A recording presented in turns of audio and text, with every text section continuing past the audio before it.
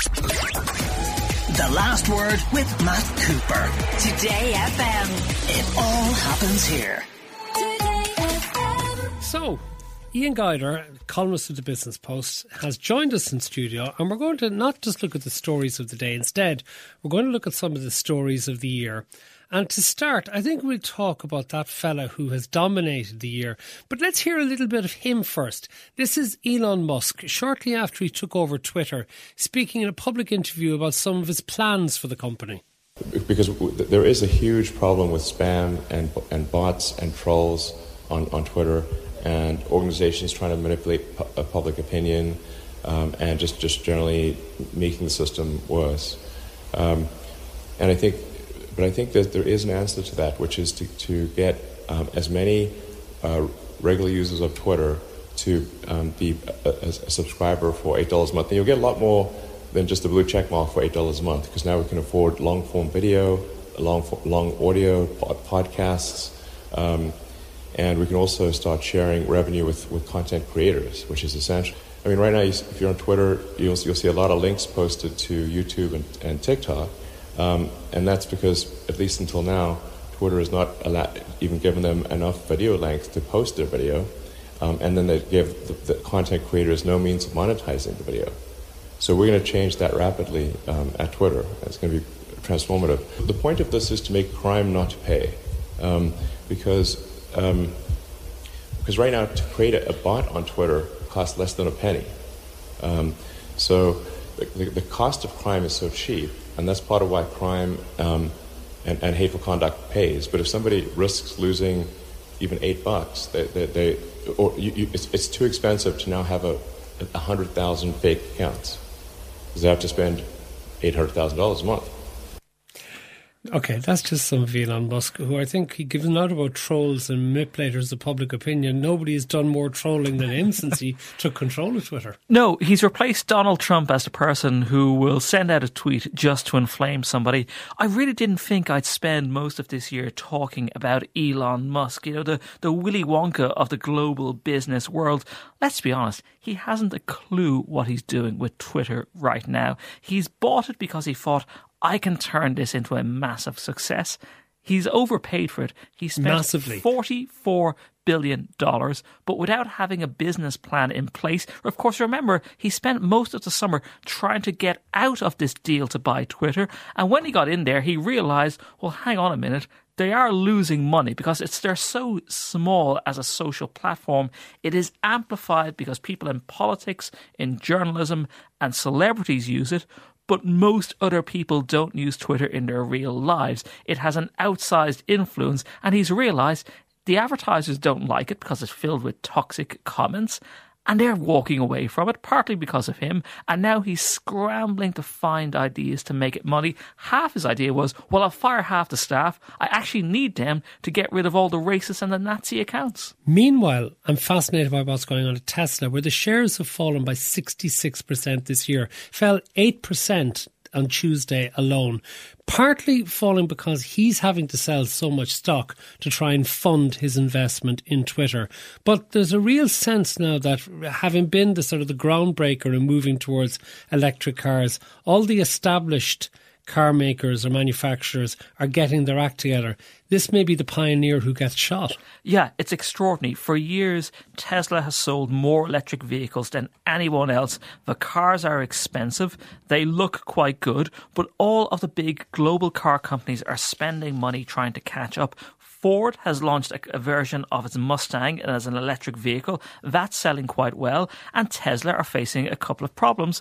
Partially, they're making vehicles in China, so their plant in Shanghai has been forced to shut down a couple of times because of COVID restrictions. They also opened a new factory in Berlin to make cars. That has struggled to reach production targets. And Tesla has set goals, lofty goals every year. Elon Musk says we'll sell 1 million vehicles. They are barely hitting those targets. And the more he spends his time at Twitter, on Twitter, making pronouncements, the share price of Tesla is going down. And now we're starting to see investors in Tesla, lots of people who said, we think Elon Musk is the future, Well, he's not actually spending time in Tesla's headquarters in Texas. He's off in San Francisco in Twitter, or he's off somewhere else around the world. He was at the World Cup final in Qatar the other day, and therefore you're seeing people, well, if he's distracted by all of these outside events, who's running Tesla right now? And then there's SpaceX as well, which is going through a very important period right now. All of these things, these companies are huge. They're very important, and you need somebody there sitting. I know it sounds boring, sitting behind a desk making decisions. Yeah, but maybe part of the genius that's required to get these things going is to be unconventional. But then does there come a time at which you actually have to say, "Listen, boss, stop. You've gone off the rails"? I mean, Mark Zuckerberg of Facebook is an example of that, or Meta, as it's called now, and particularly with his enormous gamble on the metaverse. Yes, he believes that when you put on these massive headsets, you go into a virtual world, you can connect with people around the world, pretend you're at a concert or at something, and this is the future. I think only somebody like Mark Zuckerberg thinks this is the way we all want to interact, but he is spending tens of billions of dollars on this dream of virtual reality, and in the meantime, Facebook, the advertisers are deserting it. The people who use it are mostly, I hate to say this, it's your granny and your great aunt, and that's not the demographic that advertisers want. They're losing money, and as a result, they're having to cut back. For the first time in about 20 years, all of these big technology companies are realising, hold on a minute, the money that was flowing into us, allowing us to have fancy offices, hire thousands of people, give them free gym memberships, meals 3 times a day, we're going to have to cut back. And the reality is that affects real people's lives, because we have seen Facebook forced to cut 13,000 jobs, 11% of its workforce around the world. Its European headquarters in Ireland wasn't that badly affected right now. Several hundred jobs being lost from the direct workforce of around 3,500. But what's going to happen in the next couple of years? Because the challenges facing Facebook are advertisers are going where the young people are. Of course, and it goes to all the tech companies. Facebook not taking up the new headquarters space that it has in Ballsbridge in Dublin will need to sublet that to others. Intel also going for redundancies, despite the fact that it's building an enormous new manufacturing capacity out in Leixlip in County Kildare. And a major impact then on commercial property businesses as well. Because we've seen Facebook decide that the fancy new headquarters building, it's opposite the RDS in Ballsbridge in Dublin 4. It's a huge construction site. I think it only rivals the Children's Hospital as the biggest construction site in the country. They've decided, well, while we're moving into another building at the back of that site, this new swanky building, we're not going to occupy it. So the people that we are going to get estate agents to rent out this space for us, because we won't be occupying it anytime soon. And we've seen that from other technology companies. And this also, Matt, has been the year where the bubble has bursted. On almost 20 years of the technology sector growing, all of these major companies have hiring freezes. It doesn't matter who you are. It's Intel, it's Stripe, which is founded by the Limerick brothers, John and Patrick Collison. There are Irish companies out there. Limerick or Tipperary? Well, it depends on when they're doing well. But all of these companies, and they're suffering from the fact is, in the last number of years, all the people who have put money, thrown money into these companies, have invested in them. We're happy to see losses because we think you'll be very profitable. The pandemic came along and these companies did very well. Well, what's happened? People are poorer this year because of inflation, so they're not earning as much, they're not getting as much advertising money in, they're not getting as much revenue in, and they're all having to cut back. It's absolutely extraordinary. Listener says Elon Musk is not a genius in all definitions of the word, needs to stop being referred to as one. I think I was being ironic if I described him as being a genius. I don't think I would call him a genius, man. We also, over the last couple of years, have been consistent in regarding crypto as a bit of a scam. And I think we got a lot of our proof. I mean, crypto has all sorts of things wrong with it. A bit of a scam, also environmentally extraordinarily damaging. All the things we were talking to John Gibbons about earlier in relation to food and aviation. Well, when you consider the amount of energy that is wasted in Bitcoin mining and the likes of that. But let's hear a little bit of that individual, Sam Bankman-Fried, who has now been caught. And this is an interview he gave to Good Morning America 3 weeks ago, in which he said comparisons between him and Bernie Madoff, remember him, that they were wrong. I mean, I don't think that's who I am at all, but I understand why they're saying that. People lost money, and people lost a lot of money. And I mean, at the end of the day, look, there's a question of what happened and why and who did what. what caused the meltdown. And I think that reads very differently, right? When you look at the classic Bernie Madoff story, there was no real business there. The whole thing, as I understand it, I think was just one big Ponzi scheme, right? FTX, that was a real business. He sounds like a financial Woody Allen. It's funny, Matt. This is a man who, as we speak, is heading towards New York, where he will be put into a prison where he has been charged with a massive fraud. At least $8 billion of customer money is missing. This is a company that allowed people to trade cryptocurrencies, not just Bitcoin, whose price has absolutely collapsed since November 2021, where it traded for $66,000. It's now at $16,000. But he was using people's money. This is what New York prosecutors alleged, that people were lodging money into these accounts with FTX to buy and sell cryptocurrencies. He was using that money, taking it and putting it into a separate company to start speculating on cryptocurrencies himself. Now, his problem is his co-founder of this company, FTX, which is worth $32 billion, worth more than Heinz, I think, at this stage. That company is now gone bust, but his co-founder of that company, Gary Wang, and also the chief executive of that company, Caroline Ellison, who may or may not have been his girlfriend on and off over the last years, they have done deals with prosecutors to tell everything they know.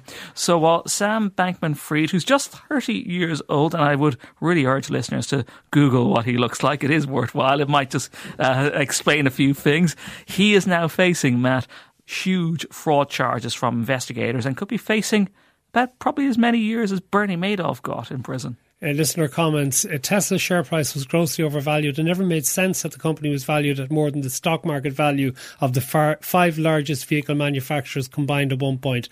Other manufacturers are now making better built and better looking EVs in Tesla, and they're losing market share too, says Vil. Another one says, crypto is a scam, but blockchain technology is not.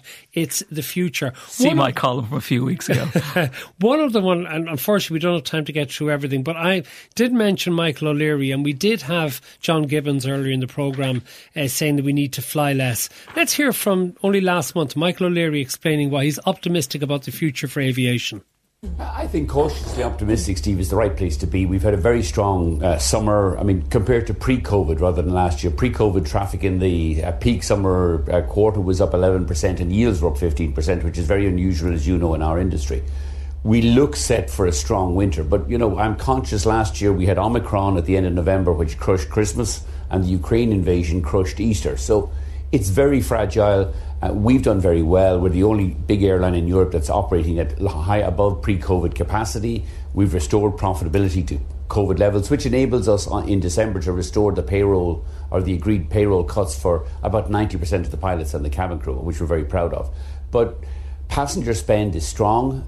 We've been a little bit surprised when we thought it would dip into September, October. There's so much negativity about customer spend, price inflation, which is real. But this is unusual. I mean, this is certainly in my lifetime the first time we've gone into a recession with almost full employment across Europe. People are spending, they're certainly spending on travel, and I think one of the learnings that's going to come out of COVID is they were locked up for 2 years. Travel is going to be one of the things they're going to keep doing. That was Michael O'Leary of Ryanair in a public interview he did last month, because he doesn't talk to me, he hasn't spoken to me for 4 years. I wonder why that is. I wrote the book about him. But that said, Ryanair is the remarkable Irish business story of the last 35 years or so.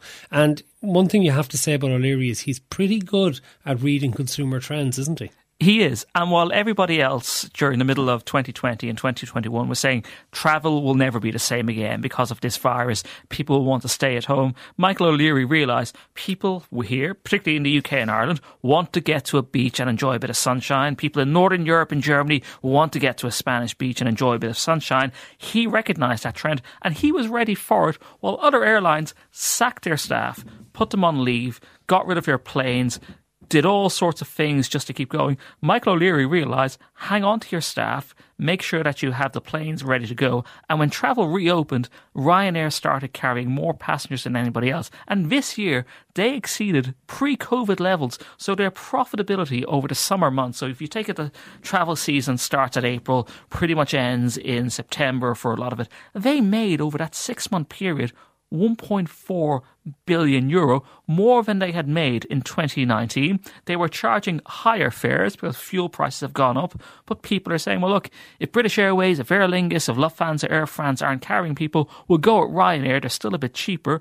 People wanted to get away. They are going to carry, in the current year, 168 million people all across Europe. It's absolutely amazing. And all the other airlines are just about saying, well, we're not quite at our pre-2019 or pre-COVID levels right now. Michael O'Leary is saying we're actually going to be even more, we're going to carry more people than we had forecast. So like him or love him, he actually knows what people want, and he can get people just about to where they want to go. And at least the airports are able to process the passengers now, having gotten over after the crisis earlier in the year. I looked up a clip of him, Matt, back in April, long before the big summer chaos, June chaos at Dublin Airport.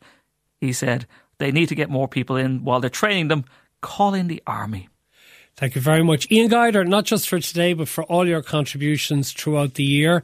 And we look forward to having you on a daily basis through 2023 as well. The Last Word with Matt Cooper. Today FM. It all happens here.